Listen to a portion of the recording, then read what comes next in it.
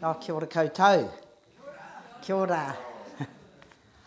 First of all, I'd like to thank the organisers of this wonderful event, Why Talk.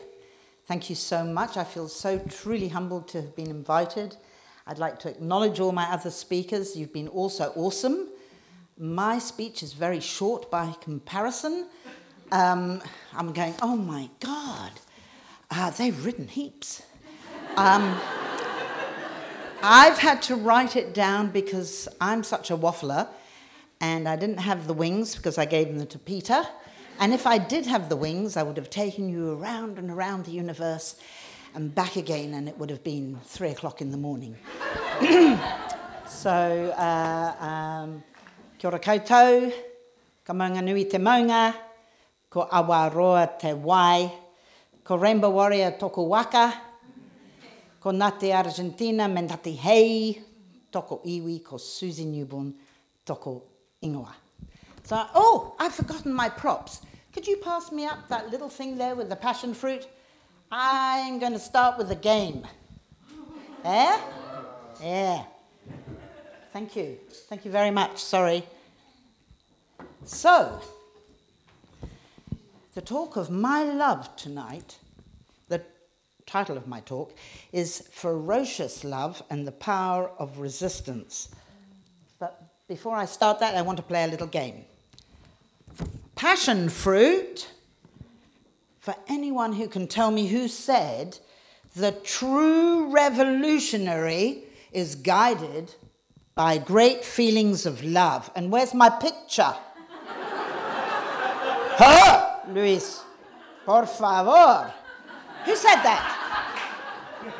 Who said the true revolutionary is guided by great feelings of love? No? No? Who said? Yes! Woo! Che Guevara. And I chose this quote from Che, because Che was an Argentinian, like my father, like my mother too, and my grandmother and so on. He even looked like my father. Gorgeous. And I really think they may have met at some point in their lives because they held similar beliefs and both lost their lives because of their beliefs. I also chose this quote because it is about love and the concept of love as a revolutionary force, and Luis will show you that in a minute. Sorry to put you on the spot, Luis. I sent it to you. You didn't get it. You said thanks. You said thanks very much.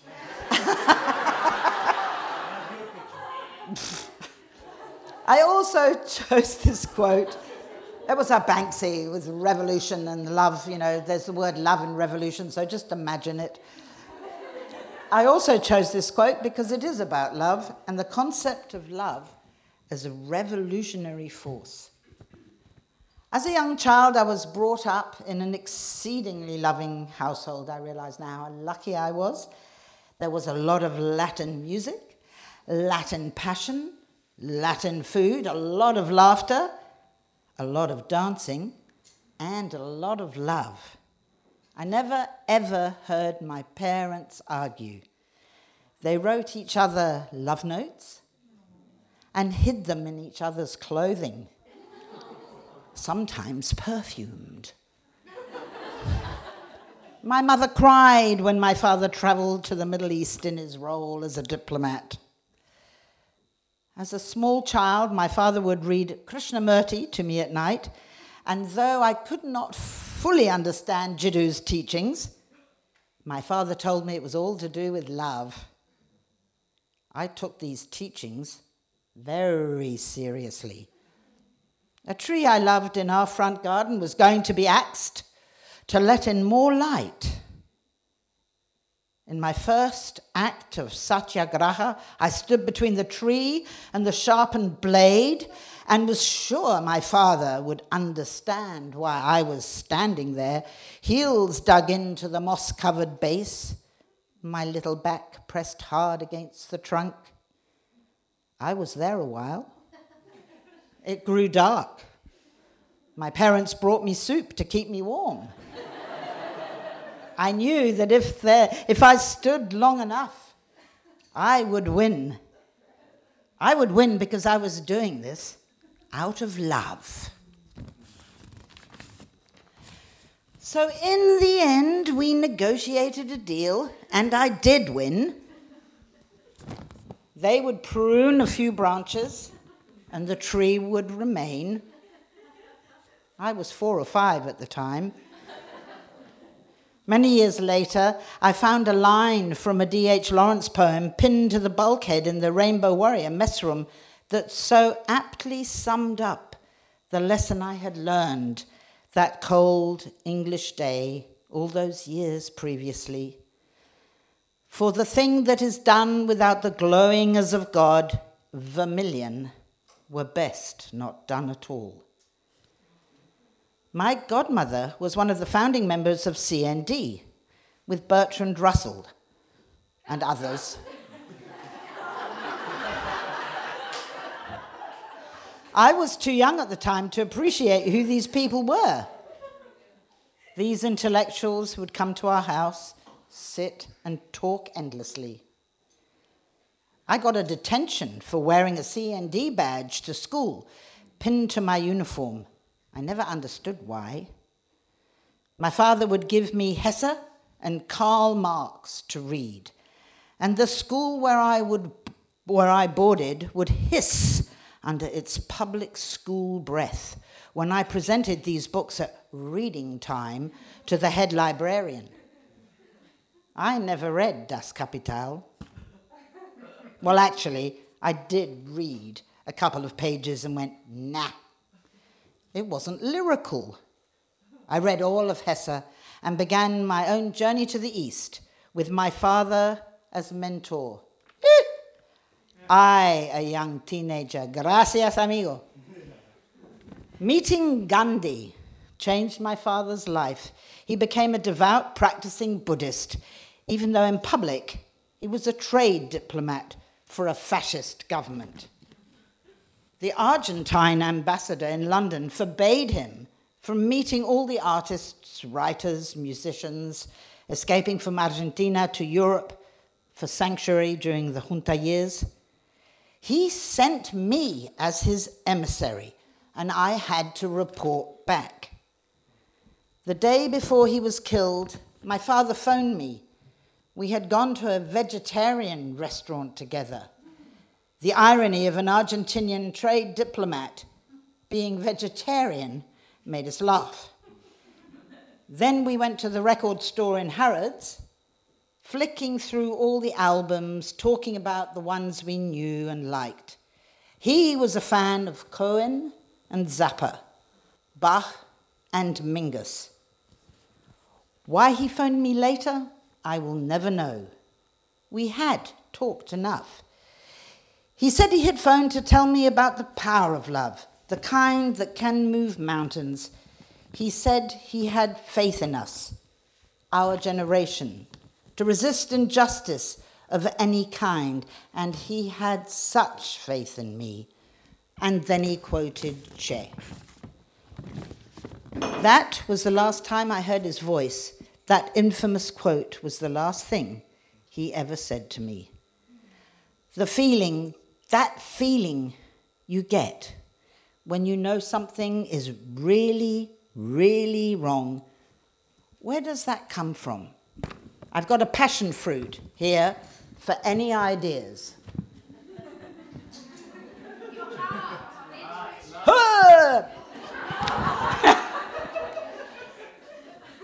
That feeling that rises up inside of us, we, in South America, we call it duende. Maori call it ihi. You know you have to resist. And what you are resisting is the destruction of love. You know that. What was the Occupy movement about? Another passion fruit? Quick! Yeah! Whoops! Yes, it was about love. We do these things, we resist injustice because we love, and we love ferociously. So the question is, will love save love? Will love save this place? As Naomi Klein asks. I am sure Pachamama will always prevail. She is that beloved space that people are determined to pass on to future generations, healthy and abundant. She is identity and culture and the salmon running freely in the waters of life. Because here's the thing, the power of love, of ferocious love, is all powerful. There is no bargaining chip. There is no bribe big enough. There is no giving in. All those who think they are in power because they have the power have seriously underestimated the power of ferocious love. Why? Because no amount of money can extinguish it. That's the beauty of ferocious love. We stand and block. We resist. Although we may not be able to mend a broken Arctic, we may, just may, be able to change a system that is guilty of ecocide, genocide, that is the antithesis of the interdependent natural order of things. As a child, I was a loner. I would spend hours in the forest observing insects, the plants, the squirrels. I was growing up in a world where the stories I was told had immense power. And I remember this feeling of deep connection to everything around me, to the wind, the leaf falling to the ground, the ants' strategic impulses. I would lie on the moist, leaf-covered ground and feel the humming deep within the earth's breast resonate through me. I overflowed with immense wonderment, a feeling I would share with my father once I got home. Fast forward several decades, I got the cue, and now I find that I am left, often on a daily basis in my work, to consider the ugliness of many things. Things like this. Pay attention, this is awful.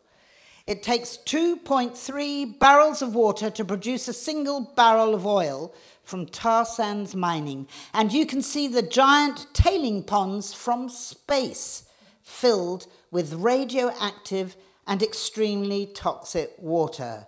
In 2012, the industry in the US created 280 billion gallons of this contaminated water, enough to flood all of Washington, D.C. under a 22-foot toxic lagoon. Friends, we are at the most important crossroads in the future of our species and the many, many other life forms who fall by our axe.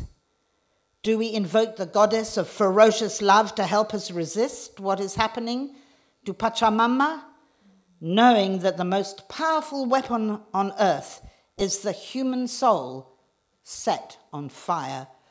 Or do we stand by and watch, our eyes to the ground, ashamed that we have somewhere, sometime along the road of life, succumbed to the bribe? Thank you.